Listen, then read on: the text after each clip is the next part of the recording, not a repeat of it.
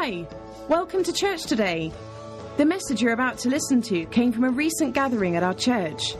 Be encouraged as you enjoy this message. Last week, I taught on Martyrs. Fox's Book of Martyrs is a classic in Christianity that every Christian should read at least 3 or 4 times in their life. Incredible truth about how, since the time of Christ, every single disciple, how they died. And then all the way through, and last week I went through all of the issues for the first 1,000 years of the church, as far as the horrific demonic, like emperors of Rome, and who demanded that God's people bow down to pagan deities, offer incense, all manner of things, and how they were horrifically tortured, thrown to lions, thrown to bears, torn with hooks, just went through unspeakable torture because simply would not recant their faith. I mean, almost 80% of them, history says, could have been released from incredible tortures and boilings and putting on barbecue pits. I mean, that's what they did. And if they simply would have denied their faith in Christ. But they went to their graves, in so many cases, singing, willingly going to the pit, going to the fire, allowing themselves to be having every bone in their body pulled out of joint, all manner of horrific things. And to say the least, it can be depressing to read, but what God intends, history, God wants us to recognize the truth that's in history, to say the least. We know that wonderful scripture in Ecclesiastes that says, that God hath made history so that it will repeat itself. There's pros and cons to that. What I mean is, it's a wonderful thing in some cases when you see the deliverances of God. But the other thing is, there's many, many more persecutions yet to come. So anyhow, that's what we taught on last week. But this week, I'm going to just do this Sunday as well. I did last Sunday and just this one, because again, it's just important that the church know a little bit about their background. And we're going to talk about mostly the persecution that took place under Rome from like 1000 onward, all the way up to today. So I'm going to read some situations, give you some quotes again, and show you some timelines. But what I'm really asking God somehow to help me to communicate is this book is a precious book. I said this book is a precious, precious book. And the more I read, and like I said, having prompted me to go back to Fox's Book of Martyrs, and these last 3 days, just been studying other articles and stuff about what took place under Rome and all the popes from the year 1000 onward, really. And it was, hell's entire strategy has always been to keep God's truth away from the masses of people. And you have to hear me.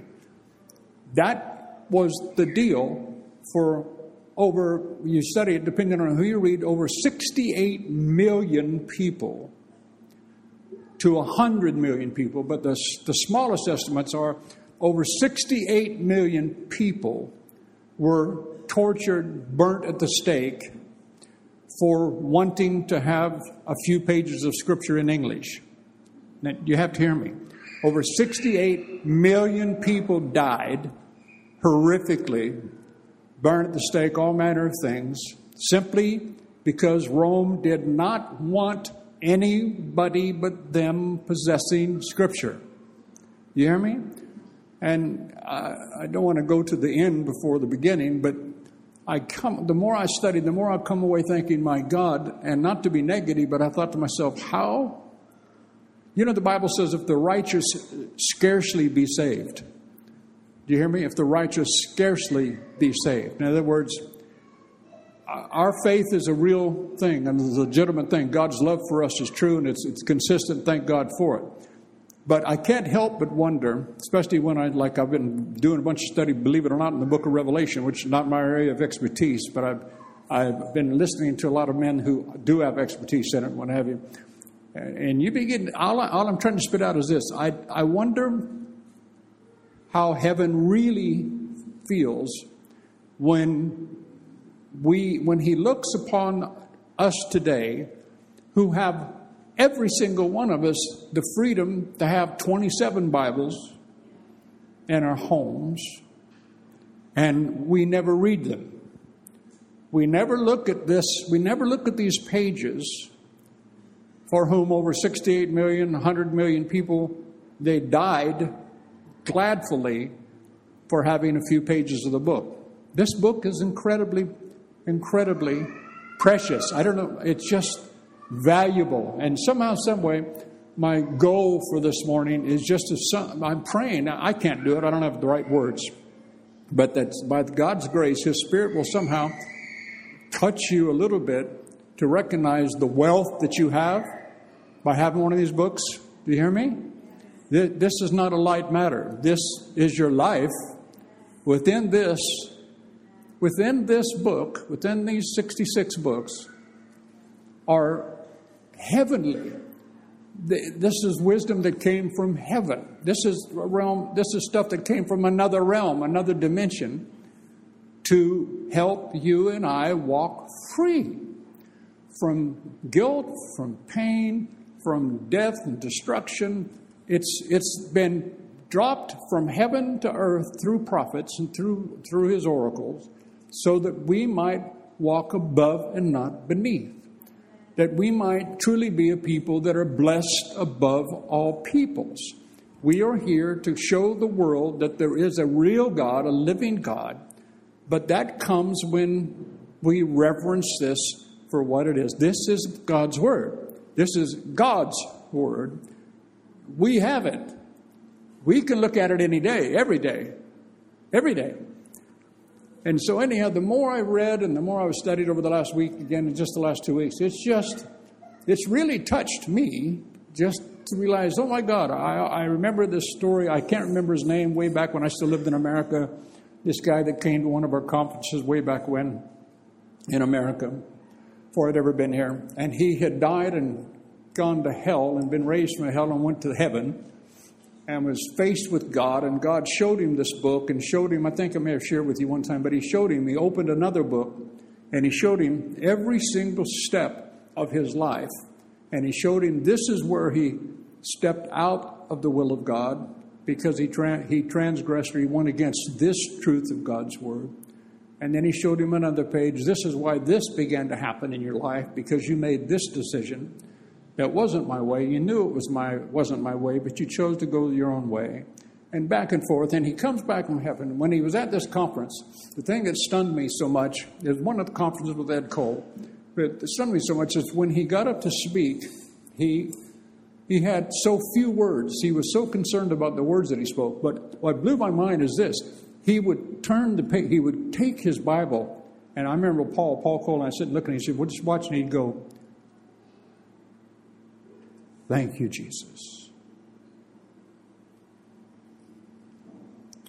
Oh, thank you, Jesus. He just had this something that happened to him. He'd been in another realm. And this book was so much treasure to him. It was like he was afraid to offend the page. Do you know what I mean? And he spoke with some of the most strongest power of any man I'd ever heard. And somehow, some way, I know God's quickening this to me again. Get this back. Understand the privilege that you have to have this book. We just throw our Bibles around, whatever. Nowadays, a lot of people, of course, the media, we have them on our phones and what have you, and that's fine. But all I know is this is precious. It is. Anyhow, I want to read just the first verse I want to read is, you don't have to put it up or anything, guys, back there, but Psalm 119, 130 is a very familiar verse. I quote it all the time. Psalm 19, 130 says, the entrance and the unfolding of your words give light. Their unfolding gives understanding, discernment, and comprehension to the simple. But again, you've heard me say that many times. The entrance of God's Word brings light. So to say the least, hell is ruled by darkness. Hell does not want you to have any light whatsoever. So to keep the light from you, he has to either totally cause you to deny the existence of God, or if there is such a thing as a preacher who tells you about his scriptures, he wants you to keep away from the Bible at all costs. He'll create any manner of diversion to keep you out of this Word. because this word contains the light that will shine upon your path. Thy word, O Lord, is a light unto my path and a lamp unto my feet. Okay? Anyhow, hallelujah. So we're going to start. We start this PowerPoint. I'm just going to read. Okay, so I've got about 5 pages of my notes here. Hold on a second. I've got to undo pages. Dom, can we get the first one up there? Is it up? Okay. Hope you can read it. The Bible is a collection of 66 separate books written over a period of 1,500 years by 40 different authors. These writers included kings, military commanders, fishermen, poets, musicians, scholars, and shepherds. They wrote in different time periods, different styles, different languages, and even in different countries. What makes the Bible unique is that every book was inspired by a single author, God. And each of the 66 books points to the same central message. God created you, loves you, and has a plan to save you through his son, Jesus. The Bible has outlasted kingdoms, cultures, and eras. It has survived wars, threats, and book burnings. God promises his word will last forever. Heaven and earth will pass away, but my words will never pass away. Mark 13:31. Early in the history of God's word, the scriptures were kept safe in the Ark of the Covenant, the most holy place in all Israel.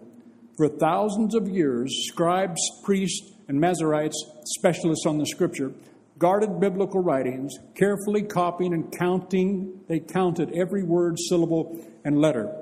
I was going to put up some other information, but when I was studying this, they talked about how in ancient times, those who were given the real blessing of being able to copy the scripture, they worked in 5 different rooms.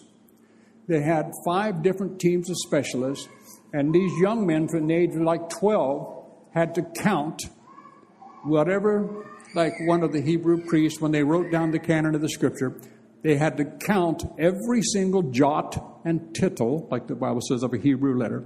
They had to count every single jot, every single tittle, and to the side write the number and what have you to make sure that it was exact. Then they had to pass it to the next room who went over the same scripture, the same lines to make sure they were exact imprintations, exact copies. This was a process that took, they said, sometimes like 5 years per book to make sure that every single jot and tittle was accurate to what had been written by Moses and to what was down. And this they did throughout their entire history. The Old Testament, I didn't put this down either, but the Old Testament today, there are 14,000 historical documents in hand in museums of the Old Testament. 14,000 documents that range over a period of 650 some years. 99.9% of 14,000 Old Testament documents are 100% exact. They're the same. There's no deviance whatsoever in the Word. It's God's Word. The Bible says he watches over his Word to perform it. What I'm trying to tell to you is you can trust this. God's watched over this Word for centuries and centuries. We could go in there, 6,000 documents of the New Testament from the times of 60 A.D. onward to all the way to the Dead Sea Scrolls. There's over 4,000 New Testament documents that are, again, 99.9% absolutely exact. You've got to catch what I'm trying to say. This isn't cleverly devised stories that change from one season to another. This has been guarded over. This book that you may hold in your lap or have on your phone, these truths have been guarded over for some 4,500, 5,000 years. They're exact. And they produce life to every people that have ever looked at them. Let's see that. That means something to me. I can trust in this. Hallelujah. Anyhow, next one. Thus far, our history of persecution has been confined principally to the pagan world. In other words, what I shared last week. From around 1000 A.D., we come now to a period when persecution under the guise of Christianity committed more enormities than ever disgraced the annals of paganism. Disregarding the maxims and the spirit of the gospel, the papal church, the Catholic Church, arming herself with the power of the sword, vexed the church of God and wasted it for several centuries, a period most appropriately termed in history the Dark Ages. The kings of the earth gave their power to the beast. In other words, nations, kings, from all these centuries. What happened was in the year 310 AD was when Constantine conquered and became the emperor of Rome and had his vision of a cross and said, by this you shall have victory. He saw this cross in the sky and he was converted to Christianity. And from that point on, he caused Rome all of Rome to be converted to Christianity. And that was a good thing. You can actually contest how strong of a Christian he was later, believe me. But the point is, that's when Rome became the center of the church or Christianity, and they called it the Catholic Church. Catholic, the word means universal. In other words, it became the center of Christianity. And from that on, Constantine made it the ruling force. You had to, as it were, submit to the truth of Christianity. But what began to happen again is that suddenly, because of Constantine and all the nations of the world, then kings of all other nations, rulers of the world, they looked to Rome to find their final authority. In other words, if you had to bow down, I don't care if you were a king of a nation, you had to be in agreement with Rome. Shortly after, through history, they decided, they came up with the Holy Father, the whole idea of a pope, of the master, of the one who spoke in the name of God, for God, and what have you. But again, they began to replace God, is what began to happen. And of course, the church began to worship the man more than the word that the man was supposed to teach. But again, what happened real simply was, because in those days in the beginning, there weren't a lot of people that could read. So there were only those who were of elite families that had the education enough to read. So they put the scriptures away, they hid them away, they chained them to a pulpit, as it were, and they read them for the people because a lot of people couldn't read. But education went forward and people could read. But what happened is in that period of time, hell began to bring all of its deception, and the elitists that were in Rome began to see that they were the only ones that had truth. So you had to believe them because you couldn't read the book for yourself. And soon, if you challenged them, you were seen to be challenging God. But their superstitions, their traditions, and what have you, that began to bleed into the Catholic Church became so despicable. I mean, there's just too many things to go into, but it just became absolutely insanity and full of the devil. And indeed, so the Holy Catholic Church. Now, let me say real quick, we're not saying today that every Catholic is of the devil, okay? But you know what? The Bible in Revelation 17, I may read it, the great whore of Babylon is the Catholic Church, is Rome. The EU that we're talking about coming out of and everybody's shaking about, remember, history is very clear. The EU will become the infrastructure of the new Roman Empire that will come to pass, as it says in the book of Revelation. It will become the seat of all authority once again. That's what the Bible teaches. And it calls and it speaks about this man on a white horse, and he's got a crown on his head, and he's got a bow in his hand, but he's got no arrows. And it speaks about how he's going to confirm the covenant with Israel in those days. He's not going to sign it, but he confirms the covenant that makes peace in the whole world. And because of that, everybody will bow down to him. Peace because there were no arrows. But he's a false peace, and he's a false, he is the Antichrist. And all of this will happen in Rome. But all of this took place, all of this happened, because again, the scriptures were withheld from the people. Okay, and that's what we're trying to get to. Anyhow, let me just keep reading here. Praise God. Hallelujah.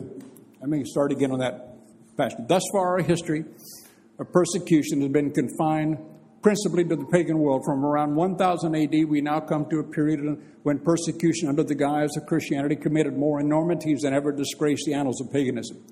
Disregarding the maxims and the spirit of the gospel, the papal church, arming herself with the power of the sword, vexed the church of God and wasted it for several centuries, a period most appropriately termed in the history of the Dark Ages.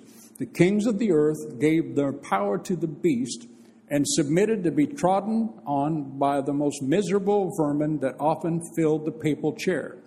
Reasons for execution were not believing in transubstantiation. For those of you who don't know, transubstantiation simply means this. The Catholic Church in its original, and some still do, they teach that when you receive communion, that the host, the cracker, actually, literally becomes the body of Christ. That it's not representative, it is the body of Christ, and that wine becomes the blood of Christ. And that became a huge deal. You had to believe this is the actual body and the actual blood. To speak against that was why tens of thousands went to the stake and were burned at the stake, because they simply said, no, that's a superstition. That's not in the Scripture. But again, well, let me keep reading, we'll find out. Anyhow, reasons for execution were not believing in transubstantiation, possessing a copy of Scripture, not attending Mass. You know, we could do that. If people don't attend church, Julie, we can just burn them at the stake. Oh, I can? Okay, cool. Bobby will give me the matches. I know her. She's good. Right, Bobby? No. Okay.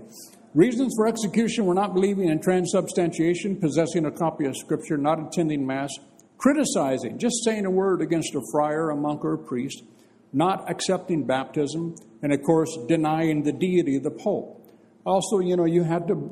In old Catholicism, remember, when a person dies, the Catholic Church teaches that you don't go immediately into heaven, that you go into purgatory. And, you know, purgatory is a place like between earth and heaven where you have to pay for the sins that you committed while on the earth.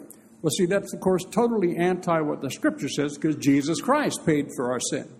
But what they do remember, they would come and they'd talk to you about how your uncle, your father, your mother, your brother, your sister, your wife, whosoever, that they're in purgatory and they're suffering right now. But if you will pay us such and such amount of money, we can shorten their time in purgatory by 6 months. If you pay a lot of money, we can shorten their time in purgatory by an entire year, and so on, and so on, and so on. Now, you got to think about that. This was something that took place for centuries. They just began to violate the basic truths of everything that God stood for, but people did not know, because people did not have the verses themselves. They were taught to believe whatever the guy up here said. That's why I always quote Acts 17:11. The Bible, Paul said, those in Berea were more noble than those in Thessalonica, in that they received the word with readiness of mind, but they searched the Scriptures daily whether or not those things were so. In other words, I used to tell the people in our Bible schools all the time, you do not have the right to believe anything I say. You're supposed to look into the book for yourself, or I'm supposed to show you the Scripture, at least give you the opportunity. You need to make the decision yourself, but you need to study the Scriptures to see whether or not this guy knows what he's talking about. Right? But see, even today, there's so many churches, they depend on the pastor, or they depend on the speaker totally. To do all their study for them, to do all their research for them, to do all the reading for them. This is, again, why today the church is so anemic. I'm quoting George Barna now, not me, this major Christian researcher in the whole world. 97% of churches globally, as far as they can tell, are churches that are filled with preachers. The difference being the preachers tell great stories, give you biblical topics to talk about, but they don't teach the Bible. It said only something like 3 to 4% of Bible churches today actually teach the Scriptures, take you through the Scriptures and show you what they say. They give you great stories with great, statements in them that make you shout hallelujah and praise God. But there's a difference. One, thank God for good preachers. Amen. Hallelujah. I wish that anointing would come on me more often. It just doesn't. But every once in a while it does. When it does, I remember like Brother Hagin said all those years ago, he said something. He said, I'm not anointed to preach, but he said, I sure wish that'd come on me more often. Because everything, he said, when it does happen and I get that preach on me, he said, it just feels good. And it does. Hallelujah. Anyhow. But the point is, you're only going to be as safe as your understanding of the Scriptures. A good preaching won't keep you in the final day. When the real times of pressure and temptation and testing come, you need, remember Jesus Christ himself? One of the classic teachings, when he was tempted of the devil, How did he overcome the devil? It is written. It is written. It is written. I mean, can you kind of possibly get a clue from that? That just maybe if that's what worked for him, it might work for us? You think? Possibly? We need to know what's written? Oh, well. Hallelujah.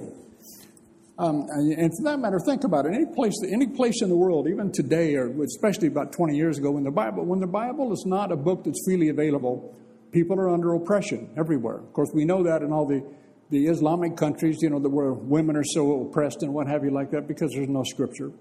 But even, in Eastern Europe before the fall of the Berlin Wall and all of the communism issue like that, remember they'd shut all the churches and the people were kept in absolute darkness. I mean, even the very first time I went to Romania to speak to all these young people, it was my first experience with something. I had to come in. This Joel Baker, a friend of mine, Joel Baker and I, we went in, had to drive in, and fly to Hungary, drive in, go into Timișoara and go into these different places. But we had to be very careful where we went. They snuck us out by night, and they took us to, I didn't know if I was going to get killed or what, because when you went to the border in those days, these guys, the Kalashnikovs, would take all your passports and put you up against the wall, and 3 soldiers would stand there, and they'd have their weapons right here. They weren't pointed at me. I'd be lying to say they're just, they were pointed about 3 inches from me, which made me think, you know what I mean? You hear all the stories, you watch all the old films, and they've got your passports, and it's 12 o'clock at night, it's midnight, and you're thinking, well, hallelujah. So much for ministry time, you know what I mean? But anyhow, when they finally let us in, we go in, but they snuck us out at like 10:30, 11 o'clock tonight, drove out of Timișoara. We drove about, 30, 40 minutes. We drove out in the country to the middle of the nowhere, went through these dirt roads and dusty roads. I thought, where in the heck are these people taking me? And then we finally get out in this place, and it's an old dry riverbed in the middle of the night at midnight. And suddenly they turn on 2 or 3 car lights, and there was like 400 young people out there in the middle of nowhere. And that's how we had to preach, because had the authorities found out we were preaching the gospel, they would have come down on, they would have arrested them for sure. And of course, they would have I don't know what they would have done with us other than to get us out of the nation. But again, people didn't have the scriptures. And wherever they didn't have the scriptures, like I said, people were kept in bondage. Oh, well, you know that, right? I just want you to know when you walk out of here, you have something here that you need to treat beautifully. Next slide. And these are just some of the things. The decree of the Council of Toulouse in 1229. These are some of the statements, the laws that were made by the Catholic Church. We prohibit also that the laity should be permitted to have the books of the Old or New Testament, but we most strictly forbid their having any translation of these books. Remember, because the scriptures were only to be in Latin and only to be taught by a priest. The ruling of the Council of Tarragona in 1234. No one may possess the books of the Old and New Testaments in the Romance language. And if anyone possesses them, he must turn them over to the local bishop within 8 days after promulgation of this decree, so that they may be burned. The proclamation of the Ecumenical Council of Constance in 1415. Oxford professor and theologian John Wycliffe was the first in 1380 to translate the New Testament into English, to, quote, helpeth Christian men to study the gospel in that tongue which they know best Christ's sentence. For this heresy, Wycliffe was posthumously, and after he died, posthumously condemned by Arundel, the Archbishop of Canterbury. By the council's decree, Wycliffe's bones were exhumed and publicly burned, and the ashes were thrown into the Swift River, just because he was the guy that translated the Bible into the English. The fate of William Tyndale, 1536. William Tyndale was burned at the stake here in London for translating the Bible into English. According to Tyndale, the church forbid owning or reading the Bible to control and restrict the teachings and to enhance their own power and importance. Now, the next one, this was an order that came straight from the Pope. The Holy See. Remember when it says the Holy See in this, the word Holy See, that the See spoke of the church. It meant the church. This is the Pope speaking, or the representative of the Pope. This was an order that was put out and sent around the nations. Know that the interests of the Holy See and those of your crown make it a duty. In other words, this is going out to all the kings of the nations at this time. Know that the interest of the Holy See and those of your crown make it a duty to exterminate the Hussites. These are speaking about the followers of John Huss, who was an incredible reformer, particularly around Czechoslovakia and what have you. But his wisdom, his speaking, his teaching of the Bible began to be transcribed and went all around Europe. The church did not like that. The Catholic Church did not like that. Make it a duty to exterminate the Hussites. Remember that these impious persons dare proclaim principles of equality, that all of us are equal. And of course, that's not right. We that are in authority have simply been chosen by God, and we have a far superior character than any other peoples in the earth. So it's not within the realm of God's will for anybody other than us, the elite, to have a scripture. Remember that these impious persons dare proclaim principles of equality. They maintain that all Christians are brethren, and that God has not given to privileged men the right of ruling the nations. They hold that Christ came on earth to abolish slavery. I understand the opposite of what this is saying. They call the people to liberty. That is, see, this is their thought, to the annihilation of kings and priests. In other words, if you're calling people to liberty, that evidently means that they're when the Bible's going to teach people to rebel against the king. Well, of course, we know that's 100% not what Scripture teaches. It teaches to obey these that are in positions of authority. While there's still time, then, turn your forces against Bohemia. That's right, this is particular against... Bohemia was mostly Czechoslovakia, but it also bordered on Austria, on the north, part of Germany, and Poland as well.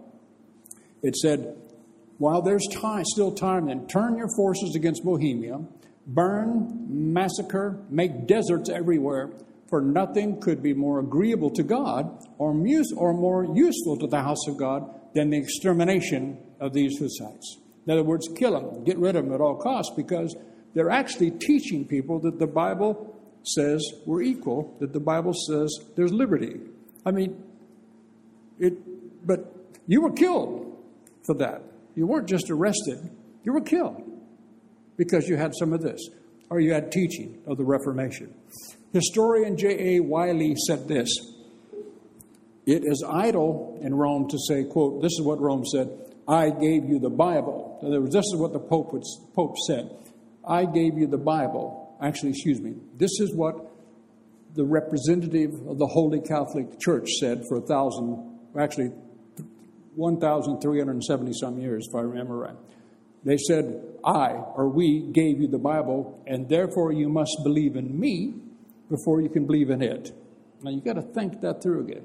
See, in other words, right now, close the doors. If you don't believe in me, if you have any, I'm the one that God has called. Hallelujah. Right? You hear me, Eric? And this is what they would say. If God is going to speak to you, He's going to speak to you through me. God can't speak to you. God only speaks to His people through the priests. Right? We agree with that, don't we? Right? All of you believe that the only way you'll ever hear from God is through Rod. Right? Amen? Right, John? That's what you believe, John. Right, John? Yes, John. Thank you, John. John told me the other day that he knows the only way he hears God is when he hears Rod. And I just said, thank you, John. But think about that. Again, we're making jokes, but think about it.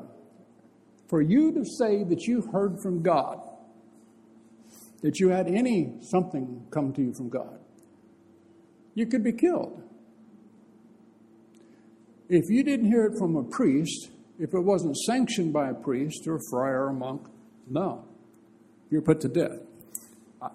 It is idle in Rome to say, I gave you the Bible and therefore you believe in me, therefore you must believe in me before you believe in it. The facts conclusively dispose of this claim. Rome did not give us the Bible. She did all in her power to keep it from us. Sorry for the spelling. She retained it under the seal of a dead language, Latin, and when others broke that seal and threw open its pages to all, she stood over the book and, unsheathing her fiery sword, would permit none to read the message of life, save at the peril of eternal anathema. In other words, to be eternally cursed. You will not open this book. John Daniel, in his book, The Grand Design Exposed, said through relentless torture, starvation, genocide, massacres, burning at the stake, against every conceivable fury of papal Rome, they, the seeds of protest, Protestants, those who began to protest against the superstitions of the Church of Rome, they, the seeds of protest, could not be extinguished. Hallelujah. I mean, this is the thing when you do study history. There's nothing that can put the Word of God out. There's nothing that can destroy the truth. No matter how much the truth of God gets suppressed, oppressed, depressed, tried to push down, it just keeps springing up, coming more and more alive, and continue. It just gets better and stronger all over the earth. That's what's happened. You can't quench truth. Hallelujah. Anyhow, history estimates that over 100 million people lost their lives during that time of papal Roman tyranny. Is it any wonder that God graphically describes this onslaught of papal Rome as her being drunken with the blood of the saints and with the blood of the martyrs, and calls her the beast? For the unbiased researcher, history reeks of the butchery of Romanism, where whole cities and populations were unmercifully wiped out just because they worshiped God in a manner that was different from Roman Catholicism. Now, I want you to just, if you're taking notes, write down Revelation chapter 17. I was going to go there and read the entire chapter, but it opens so many questions. It's again where it speaks to the fact that Rome will be, again, the place, the center, and the Antichrist, how he will come on this horse of white, and so on the first 3.5 years of the tribulation. It speaks to all this, and this is where it speaks to the reemergence of the Roman Empire. The Antichrist, you see, who is living and alive today on planet Earth. Like I said, the EU is the infrastructure of what will become the new Roman Empire. This is why the nations will be sifted until there are only 10 heads. It says there'll be 10 heads. Those will be the 10 nations of the European Union that become the ruling force. And then Revelation 17, it says, and it shall be upon 7 mountains. And if you know anything about Rome, it's upon the 7 mountains of Rome. So it's speaking of Rome very clearly. It's what they call apocryphic literature. But apocryphic literature uses pictures to teach. But all you have to do is read a little further, and it tells you what those things are. You know, what, like Jesus with 7 stars in his hand, the 7 spirits of God. And it says a little bit later what these things are. But anyhow, read Revelation 17 a little bit more for yourself. I don't want to go there.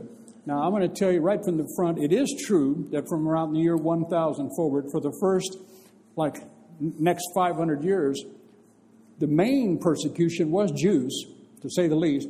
It's so awesome, it's so incredibly evident, that the Jewish people are God's chosen people. Where there were Jewish people, there was success and there was prosperity. You hear me? People prospered and went forward. And the Jewish people would work among the rest of the people in the church. But the church got so threatened by Jewish communities because of how they would prosper, because of the wisdom. They prospered because they had more wisdom. They operated according to the law. They operated according to the wisdom that came from heaven. And no other nation liked that at all. So they blamed everything on the Jews. They blamed everything on the Jews. But now, let me start reading it. In 1099, the Roman Catholic Crusaders massacred 70,000 Muslims and Jews when they captured Jerusalem. You've heard of the Crusades. I'm just going to read these quickly. From 1208, we up there? Yeah. From 1208 to 1226, what was called the Albigensian Crusades in southern France. Roman Catholic Crusaders slaughtered approximately 20,000 citizens of Béziers, France, on July 22nd, 1209. Albigensian Christians and Catholics were slain. By the time the Roman Catholic army finished their crusade, almost the entire population of southern France, mostly Albigensian Christians, had been exterminated. During the 6th century of papal inquisition that began in the 13th century, up to 50 million people were killed. And again, I want you to keep remembering, why were they killed? Because they would not accept baptism. They spoke against transubstantiation. They read Scripture. They found Scripture that had been put. Well, this doesn't happen until the 1500s when the Scripture gets into English. But they spoke against Rome and to criticize a friar walking by, a priest walking by. If you said a comment about his robe, they would burn you at the stake. Because they held absolute supremacy of power across most of the known earth at this time, the Roman Catholic Church. At 1236, Roman Catholic Crusaders slaughtered Jews in the Anjou and the Poitou regions of western France. The Catholic Crusaders trampled to death under their horses 3,000 Jews who refused baptism. In other words, they wouldn't convert. Now, again, we just read that quickly, but I wish you could picture 3,000 people. I don't know how to explain it. Well, I don't. Let's say there's just 120 people in here this morning. Okay. What would you do if right now suddenly you hear all this clatter, and up the stairs come about 1,000 policemen with their batons and their weapons, and they literally walk in with no statements above whatsoever because you're meeting in a place where you're being taught the Bible, and they come in right now. Back there were Depot sitting smiling. Back there were Des is leaning up against the wall, or Mark's smiling, Caroline sitting. And they literally walk in and they begin to bash the brains out of the first people they see. The screaming begins, the yelling begins, but it makes no difference. Every single one of you try to jump up, but they swarm you and you're beaten and beaten and beaten and beaten and beaten. Or if you're outside, think about all the horses. If you've ever seen that changing of the guard or all these wonderful soldiers on horses, think about the fact they had so many, at this one, I think, as I remember, there was like 10,000 Catholic soldiers on horseback. And they trample 3,000 Jews. They trample them. They rush into the crowds. They get all the Jews into one place, and they just rush at them and just let the horses rear up and kick them and slaughter them by just trampling over. In other words, you see, it's not a movie. This is what TV does to us today. Television today, I love action movies and what have you, but it is truth. They desensitize you to the reality of death. Do you hear me? They desensitize you to the reality of what conflict looks like. This is why guys who go to war and are in combat, a lot of them come back different. And they try to be the same again, post-traumatic, stress syndrome. They try to be the same, but they can never be the same because of what they witnessed. But my closest friend, Wayne Farley, who's dead, was one of my best buddies. He had the number 2 most confirmed hand-to-hand kills in all of the Vietnam conflict. He had 72 confirmed hand-to-hand kills. He was a member of what they called they called them terror squads then, but they were SEAL teams where they dropped these guys off behind enemy lines and leave them in there. Your life expectancy was 2 weeks. They had to go into the jungles behind enemy lines, and their job was to go into little Vietnam villages where the Viet Cong were, and their job was basically, none of us knew this until he died, I'll explain in a moment, but his job was to go in here, and they would sneak up on the soldiers, and they would kill them and do things that you're not supposed to do in war, but they did. They cut their ears off, cut their noses off, and what have you, to wreak terror, so that these people understood that the Viet Cong cannot protect you. The life expectancy was 2 weeks. They always had these swift boats. You hear, if you've ever studied or anything about the Vietnam War, the swift boats that would go into the water. Swift boats would go up and bring them back out. But they couldn't find Wayne, and they just said he was dead. They reported to his father in my hometown, Bakersfield, that he was dead. Farley's florist. His dad had a florist shop in my hometown. But they found him 15 weeks later. He had been in there for over 3 months. Yeah, over 3 months.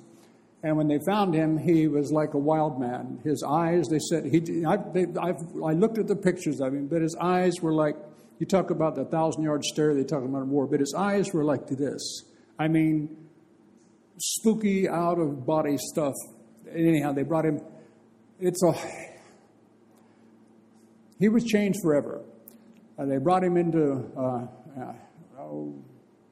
what was the name of the city in the southern part of Vietnam where the Americans had their headquarters? What? Yeah, Saigon. Thank you. See, I knew there was somebody intelligent. But they brought him back when they brought to like defusing for a bit, and they were just two other captains were walking him down the road. And like I said, he was an animal now. And he's walking down the street with these guys in Saigon, and a captain walked by that was newly appointed. That was over there. Never seen any combat. We find any of it. But the captain walked by. Wayne didn't salute him. So the captain walked up to him and said, what, blah, blah, got in his face and said, why didn't you salute me or what have you? And Wayne just snapped and grabbed him, and basically he killed him. He killed him with 2 blows. So then he was thrown to the brig. He was shipped back, put into cells in America, put into the penitentiary, and a federal penitentiary. But the CIA was behind the terror squads. They got him out. Long story short, send him to Olive Knolls hospital in Northwood. Northwood is just over by the Ridge Route. Northridge Hospital there. He's there for 3.5 years to detoxify, what have you. Then he comes back home, comes to Bakersfield, and Rod and Wayne get reacquainted in 1969 while we're still in the bit of the hippie movement. And he was a best friend of mine, so suddenly I'm with Wayne again. And in those days, it was still the happy hippie days. Happy hippies. Hallelujah. We were all happy hippies, running around just, doing drugs, smoking weed, having a good time. But I didn't know anything about all this. I didn't know anything about what had happened in Vietnam. All I knew that he was very different. And he just sat and he just kind of smiled and he'd laugh a little bit. And he'd smoke some weed and he'd just laugh a little bit. But we never knew anything about him. And then one day, in those days, you see, that's when the hippie days started to change into violent days. We had guys in those days, forgive me, you're going to laugh, but we called them thumpers. In other words, guys who wanted to beat up hippies. Do you know what I mean? And so they would come to the park like where all of us were, but he's just kicking back. There'd always be 150, 200 people in the park, guys, girls, sitting back, listening to music, listening to Led Zeppelin, listening to all the stuff. Creedence Clearwater Revival. You guys are so young. But listening to all this stuff, you know what I mean? And but he had this dog named Jude. Hey, Jude.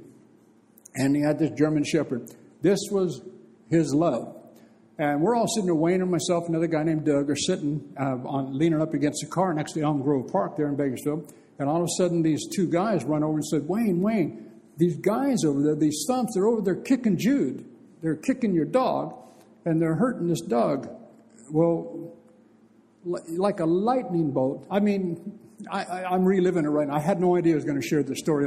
Forgive me. I'm trying to talk about the reality when something actually happens to you. Unless you've been there, you don't know what it's like. Wayne's gone. He runs over there. By the time Doug and I get there, there's 4 guys that have been kicking, beating on his dog. 3 of them are knocked out cold. But, just boom, boom, boom, because he knows what to do. He's a killer.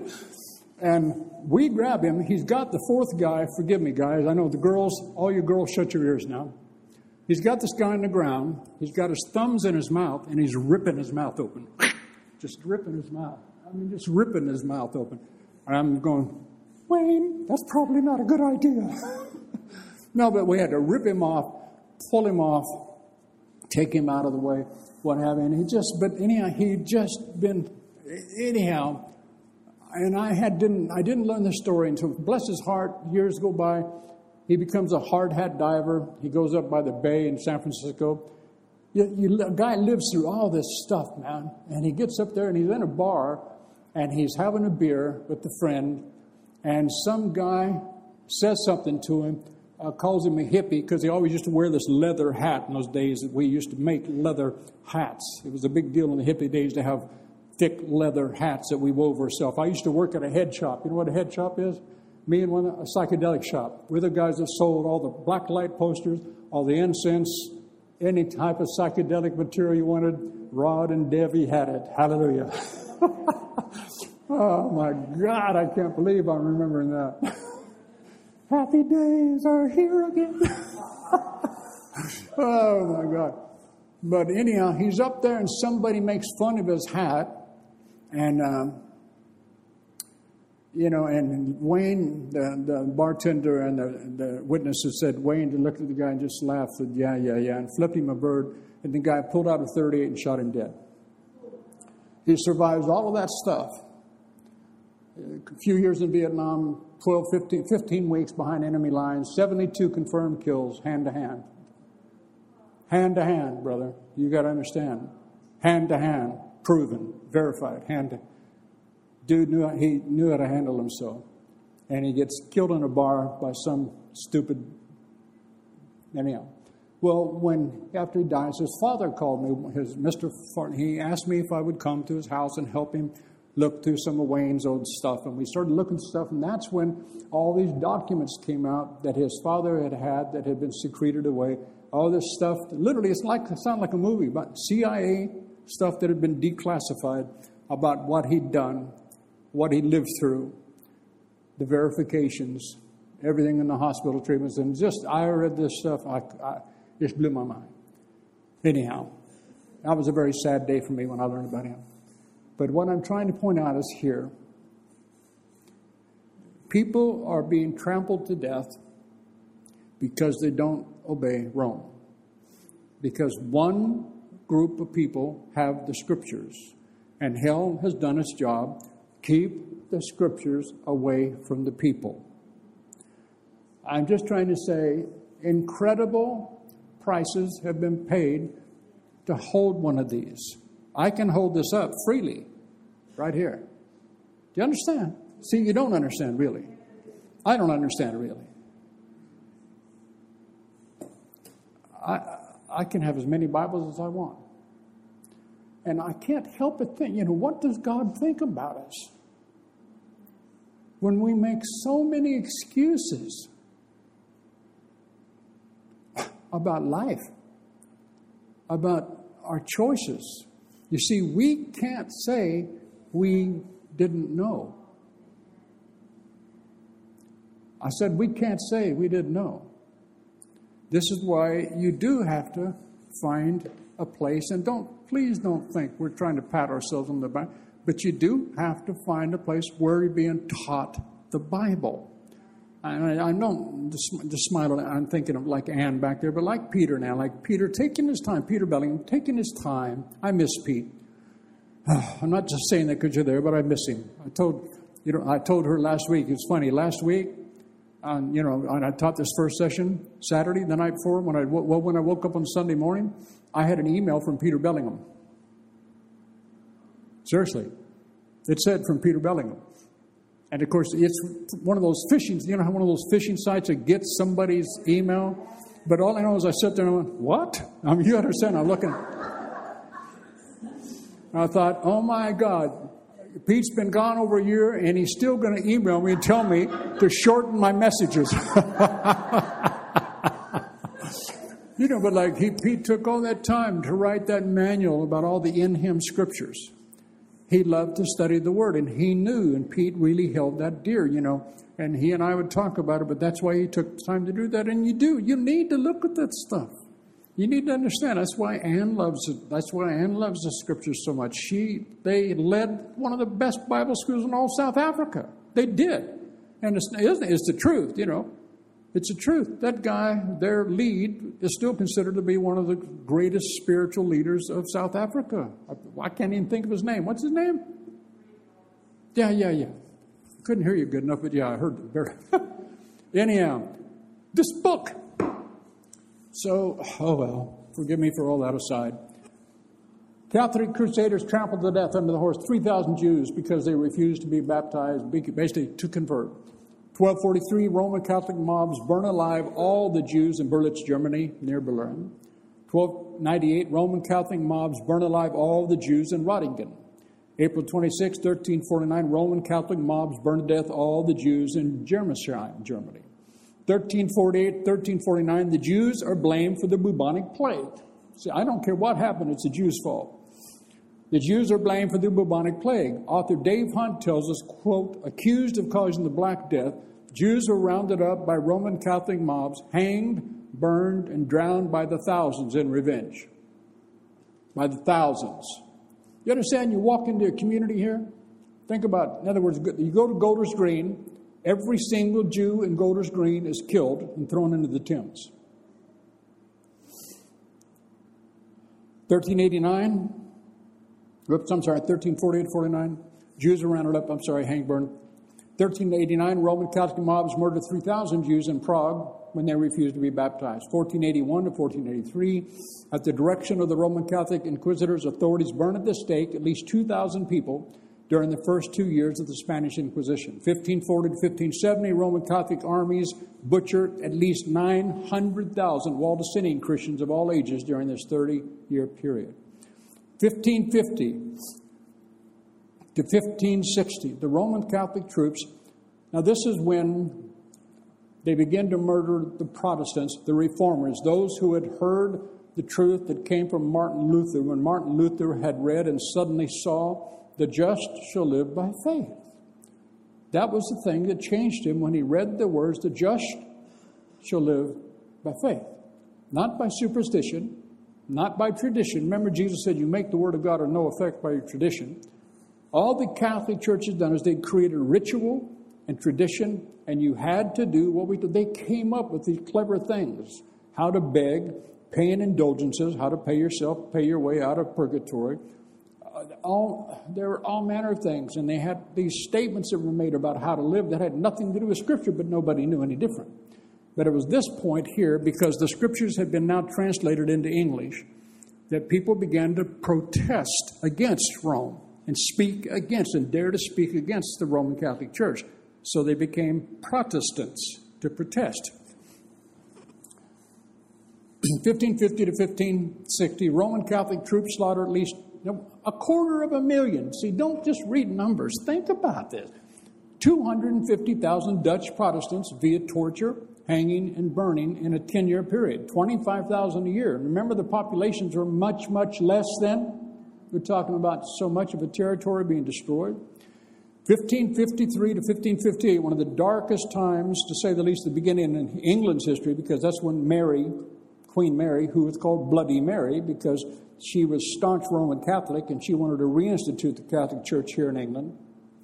And she wanted anybody that was a reformer, anybody that listened to anything that Wycliffe had done, anything that did anything that Calvin had said, anything that any of those people had said, John Knox, to any of them, you were put to death. Anyhow, 1553 to 1558, Roman Catholic Queen Mary I of England, a.k.a. Bloody Mary, attempts to bring England back under the yoke of papal tyranny.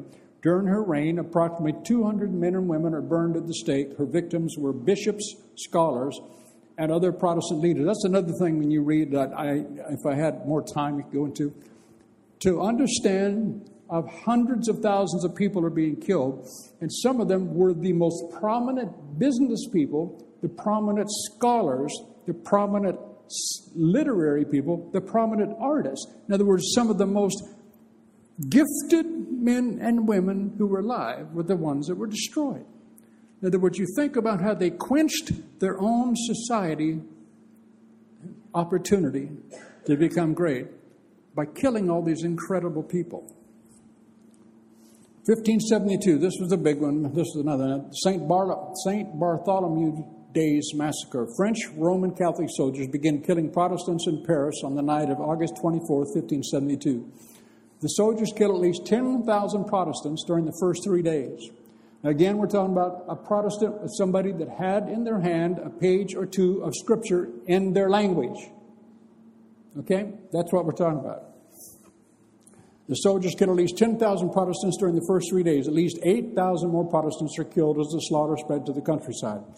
1618 through 1648 was what called the 30 Years' War. This bloody religious war is planned, instigated, orchestrated by the Roman Catholic Jesuit order and its agents in an attempt to exterminate all the Protestants in Europe. Many countries, full countries in Central Europe, lose up to half their population. 1641 to 1649, 8 years of Jesuit-instigated Roman Catholic butchery of Irish. They came to Ireland, where, remember, St. Andrew had brought the gospel. It said that 8 years of Jesuit-instigated Roman Catholic butchery of Irish Protestants claims the life of at least 100,000 Protestants in Ireland. 1685, a French Roman Catholic soldier slaughtered approximately 500,000 French Protestant Huguenots on the orders of the Roman Catholic King Louis XIV of France. So that's a basic timeline. Now I'm going to try to read the rest of these real quickly because I don't want to I don't want you to get so mad at me that you hang me up or burn me by the stake. If you burn me in the stake, you're going to need a lot of barbecue coal. Dominic was a priest, not Dom in the back, by the way. It's not our Dom. Our Dom was a nice guy. But Dominic, a particular priest, was extremely zealous for the cause of popery. This Dominic instituted an order which from him is called what we still have today, the Order of the Dominican Friars. And the members of this order have ever since been the principal inquisitors in the various inquisitions in the world. The power of the inquisitors was unlimited. They proceeded against whom they pleased without any consideration of age, sex, or rank. Let the accusers, in other words, the person that brings the accusation, be ever so infamous. In other words, a murderer can come and say something. That doesn't make any difference. If they say something against a Protestant, we believe it.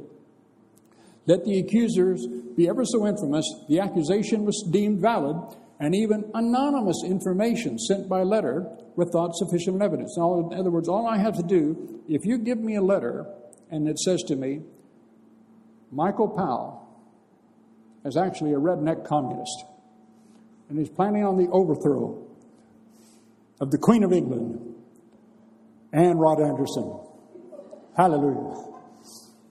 I don't need any proof. I don't need anything. I just get Des, Jeff, and Deji and the boys, say, get him. We're going to hang him by the heels outside. We're going to put syrup on his face and let the pigeons go to town. Hallelujah. You know what I mean? Hallelujah. There didn't need to be evidence. And in other words, again, to be rich was a crime equal to heresy. Therefore, many who had money were accused of heresy or of being favors of heretics, that they might be obliged to pay for their opinions. The dearest friends or nearest kindred could not, without danger, serve anyone who was imprisoned on account of religion. To convey to those who were confined even a little straw, in other words, for yourself, to give them a little straw to lay on, or to give them a cup of water was called favoring of the heretics, and they were prosecuted accordingly. The reformation of papistical error very early was projected in France, for in the 3rd century, a learned man named Almericus and 6 of his disciples were ordered to be burned at Paris for asserting that God was no otherwise present in the sacramental bread than in any other bread, and that it was idolatry to build altars or shrines to saints, and that it was ridiculous to offer incense to them. In other words, this is one of the guys that said, there's no greater power in this bread that the Pope has than the bread that we have. It's because they'd read the Bible. In the year 1524, at a town in France called Meldon, one John Clark set up a bill on the church door wherein he called the Pope Antichrist. How many of you think that might have caused a problem? For this offense, he was repeatedly whipped and then branded on the forehead. But he wouldn't shut up. Going afterward to Mentz in Lorraine, he demolished some images for which he had his right hand and nose cut off, and his arms and breast torn with pincers. He sustained these cruelties with amazing fortitude. In other words, these guys are strong in faith. And was even sufficiently cool to sing the 115th Psalm, which expressly forbids idolatry. In other words, you're going to do this because I kicked over the idols. You're going to cut my nose off, cut my ears off. Well, I got a tongue still. In this case, I'm going to sing the 115th Psalm, which tells you you're wrong, and I'm okay. After which he was thrown into the fire and burnt to ashes. The Bartholomew Massacre that we spoke of earlier in Paris. On the 22nd day of August, 1572, commenced this diabolical act. I'm really hurrying. Forgive me, guys. I told too many stories. I really am hurrying. I've only got a little bit more to read. On the 22nd day of August, 1572, commenced this diabolical act of sanguinary brutality. It was intended to destroy at one stroke the root of the Protestant tree. In other words, to get rid of Protestants, which had only before partially suffered in its branches. The King of France had artfully proposed a marriage between his sister and the Prince of Navarre, who was the captain and prince of the Protestants. He was also called the Admiral. You'll see in a minute. In other words, this was all done to get to somebody. He plans a marriage to his own sister. Anyhow, the King of France had artfully proposed a marriage between his sister and the Prince of Navarre, the captain and prince of the Protestants. This impudent marriage was publicly celebrated at Paris, August 18th, by the Cardinal Bourbon upon a high stage erected for the purpose. They dined in great pomp with the bishop, supped with the king at Paris. 4 days after this, the prince, this same guy, the Admiral Coligny, and he was coming from the council, and he was shot in both arms. He then said to Mar, his deceased mother's minister, "O my brother, I do now perceive that I am indeed beloved of my God, since for his most holy sake I am wounded." In other words, that's what you would do. You get shot, and the first thing you do is turn to your friend and say, "You know, I know God loves me now because I am wounded for his sake." Amen? Amen. That's what you'd all do. "O my brother, I do now perceive that I am indeed beloved of my God, since for his most holy sake I am wounded." Although the vidame, his friend, advised him to fly, in other words, to leave, yet he stayed, or he abode in Paris, and he was soon slain by Bernges, who afterward declared he never saw a man meet death more valiantly than the admiral.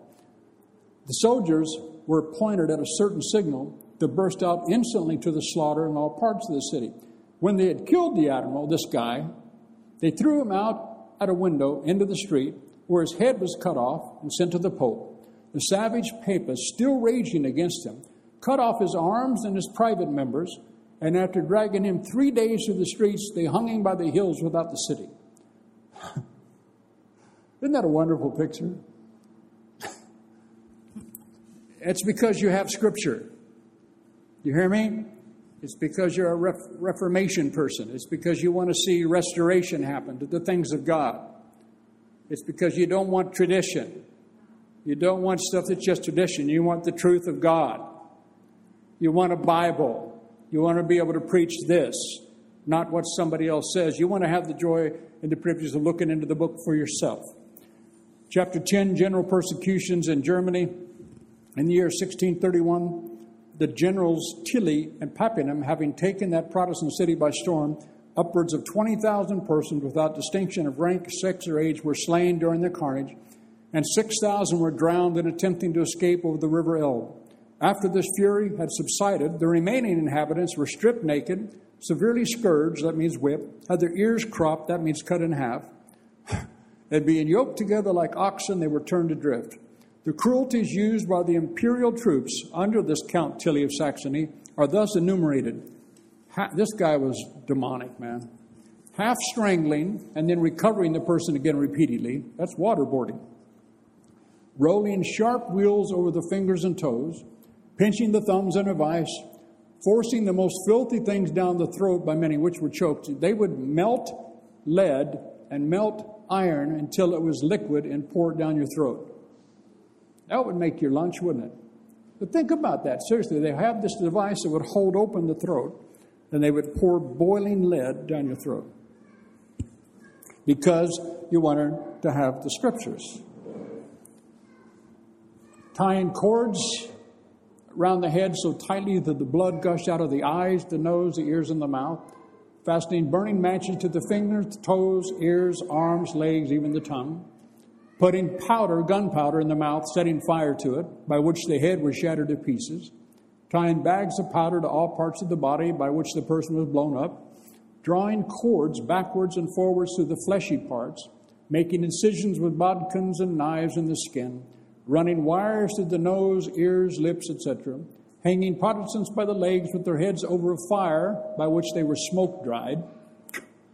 Hanging up by one arm until it was dislocated.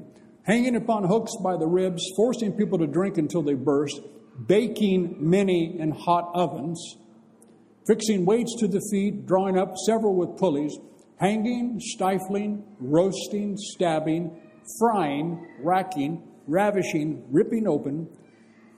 Forgive me, but one of the most horrible ways they would kill people? Yeah. Ladies, close your eyes, close your ears. They would cut the stomach of somebody open.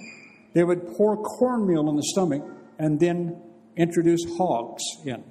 And the hogs would begin to eat the corn and begin to destroy and eat the man. I mean, who would come up with that as an idea to kill somebody? The devil. And again, why are we being killed? Because we wanted to read Scriptures for ourselves. Crucifying, immuring, poisoning, cutting off tongues, noses, sawing off the limbs, hacking to pieces, drawing by the heels through the streets. George Schurter, a minister of Salzburg, was apprehended and committed to prison for instructing his flock in the knowledge of the gospel. While he was in confinement, he wrote a confession of his faith, soon after which he was condemned, first to be beheaded and afterward to be burnt to ashes. On his way to the place of execution, he said to the spectators, "That you may know I die a true Christian, I will give you a sign." This was indeed verified in a most singular manner, for after his head was cut off, the body lying a short space of time with the belly to the ground, it suddenly turned upon the back, when the right foot crossed over the left, as did the right arm over the left. And in this manner it remained until it was committed to the flames. And finally, this is the last little bit, Bishop Ridley and Bishop Latimer. Latimer and Ridley here. There's so many more. And I'm reading just the last little bit of them because it's way too much to share about why they were arrested and all this that happened. Dr. Ridley, this is when they're actually being taken over here to Smithfield. I'm sorry, I think it was at Oxford. But they're being ready for the stake. Ridley being unclothed to a shirt, the smith placed an iron chain about their waist, and Dr. Ridley bid him fasten it securely, his brother having tied a bag of gunpowder about his neck. They did that because hopefully the flames would rise, explode the gunpowder, and kill you quickly. They thought they were trying to be nice. Also gave some to Mr. Latimer. Dr. Ridley then requested of Lord Williams of fame to advocate with the Queen the cause of some poor men to whom he had, when bishop, granted leases by which the present bishop refused to confirm. A lighted faggot was now laid at Dr. Ridley's feet, which caused Mr. Latimer to say, I love this statement. The fire starting underneath their feet, and Latimer turns to Ridley and says, "Ridley, play the man. We shall this day, by God's grace, light up such a candle in England as I trust will never be put out." That's one of the heaviest statements in English Protestant history right there. That this sacrifice might light a candle in England that never goes out. That's why you have freedom today. When Dr. Ridley saw the fire flaming up towards him, he cried with a wonderful loud voice, "Lord, Lord, receive my spirit." Master Latimer, crying as vehemently on the other side, "O Father of heaven, receive my soul." They received the flame as it were embracing of it. After that, he had stroked his face with his hands, as it were. He bathed them a little in the fire, and then he soon died, as it appeared, with very little pain or none. Hallelujah. And there's one final slide I hope they put up. What's it say? For the word of God grew and multiplied. All of this stuff happens through all this history because they had some scripture in English. Stand up. Hallelujah.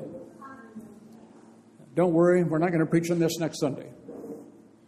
Why am I sharing this these last two Sundays? Like I said, the majority, and I mean really the major part of the body of Christ have no knowledge of Bible history whatsoever. Do you hear me? Most of us, we just come to church and you want to hear preaching or a great worship and what have you. But you have no idea of the prices that have been paid, the blood that's been spilled for you to have a book. Seriously. And I'm just saying, folks, I'm just trusting that somehow by God's grace, you will take it. I want you to be full of joy. I want you to celebrate. But you also need to understand, the Bible says, behold the goodness and the severity of the Lord. He's been so good. You and I that are alive today, do you have any idea how good you have it? No, you don't. We are responsible. I'm serious, man. You know I love to laugh. I like to laugh. I do. I love it. But we are responsible. We have God's holy word to look to anytime we want to, every day we want to, without persecution or shame.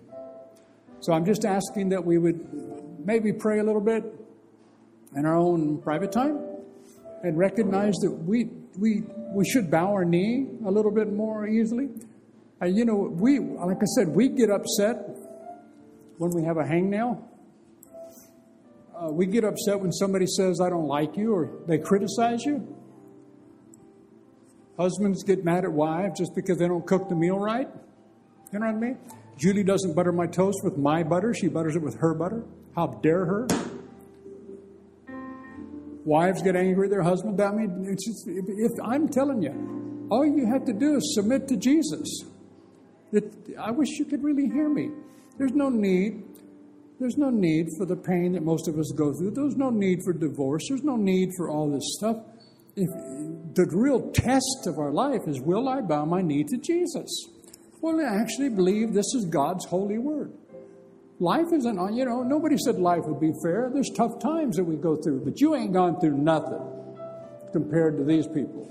Nothing. So this is why we should, when we praise God, we should praise God. I mean, we should praise God. But see, some of us haven't gone through enough yet, and maybe the reason you're going through so much hell is because you haven't understood how blessed you are. He who is forgiven much loves much. That truth. Be grateful, people. Turn to your neighbor and say, be grateful. Be thankful. Be blessed, because that's who you are. You're blessed of the Lord. So, Father, I pray in the mighty name of Jesus that just somehow, some way, we would look back and see what you've done and what people have died for in this land. Tens of thousands, some 250,000 people, even in this general area that we're standing in today. In fact, in what is now the garden of Buckingham Palace right there, before it was the garden, there's several that were burned at the stake right there, just across the street. We could have smelled the smoke. In the name of Jesus, Father, help us to comprehend what the blood of the martyrs have paid for. In the name of Jesus, may we reverence this scripture, this Bible that we have. May we find pleasure in it. May we find joy in it. May we find peace in it. May we recognize it for what it is, the holy word of the living God. Forgive us, Father, for being so lazy, for being lackadaisical in our attitude. It's because we're flesh and blood, and we live in a society today that's, again, just so anti-Christ, it's unbelievable. But, Father, help us to just step out of the mold and be different. Help us to be unashamed about being different.